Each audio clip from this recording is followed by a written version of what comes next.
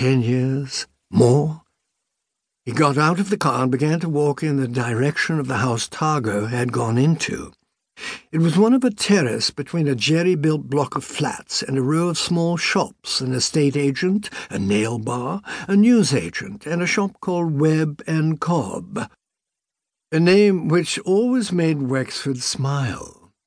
Once selling pottery and kitchen utensils, but now closed down and boarded up. Mike Burden had lived here once, when he was first married to his first wife. Number 36, Wexford remembered. Number 34 was the house Targo had gone into. The front door of Burden's old house was painted purple now, and the new residents had paved over their narrow strip of front garden to make a motorbike park, something Burden said he resented, as if he had any right to comment on what the present owners did to their property. It made Wexford smile to himself to think of it. There was no sign of Targo. Wexford walked up to the off side of the van and looked through the driver's window. It was open about 3 inches for the benefit of a smallish dog, white and tawny colour, of a feathery-eared, long-coated breed he didn't recognize, sitting on the passenger seat. It turned its head to look at Wexford and let out a single sharp yap, not loud, not at all angry. Wexford returned to his car and moved it up the road to a position on the opposite side to the white van between a Honda and a Vauxhall.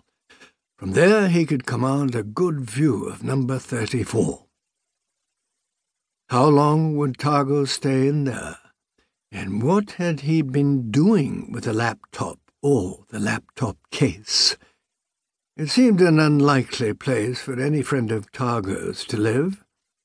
When he had last seen the owner of the whitish-tawny dog and the white van, Targo had been doing well for himself, was a rich man, while Glebe Road was a humble street where several families of immigrants had settled, and which Burden had moved out of as soon as he could afford to. Wexford noted the number of the white van. He waited. It was, he thought, a very English sort of day. The air still, the sky a uniform white. On such a day, at much the same time of year, late summer, he had visited Targo's boarding kennels and seen the snake.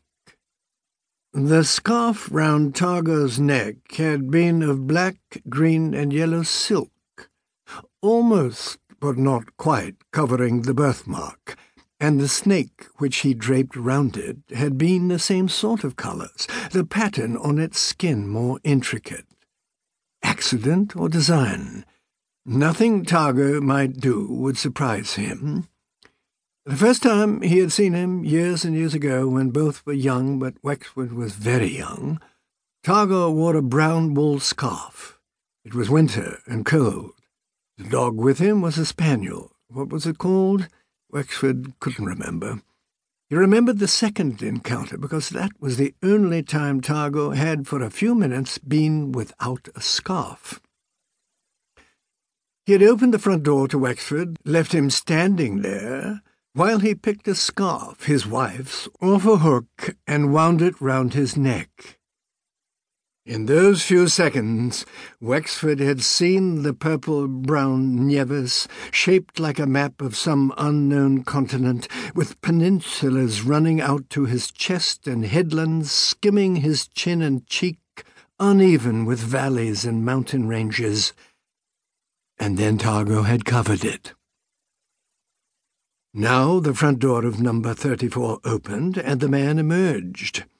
He stood on the doorstep talking to a young Asian, the occupant, or one of the occupants, of the house. The young man, who wore jeans and a dazzlingly white shirt, was at least 6 inches taller than Targo, handsome, his skin a pale amber colour, his hair jet black. Targo, Wexford noticed, might have grown old, but he still had a young man's figure. The T-shirt he wore showed off his heavily muscled torso, and the black jeans emphasized his flat stomach. He had left the laptop behind. While he was in the house, he had taken off his blue and white scarf, because it was warm, no doubt, and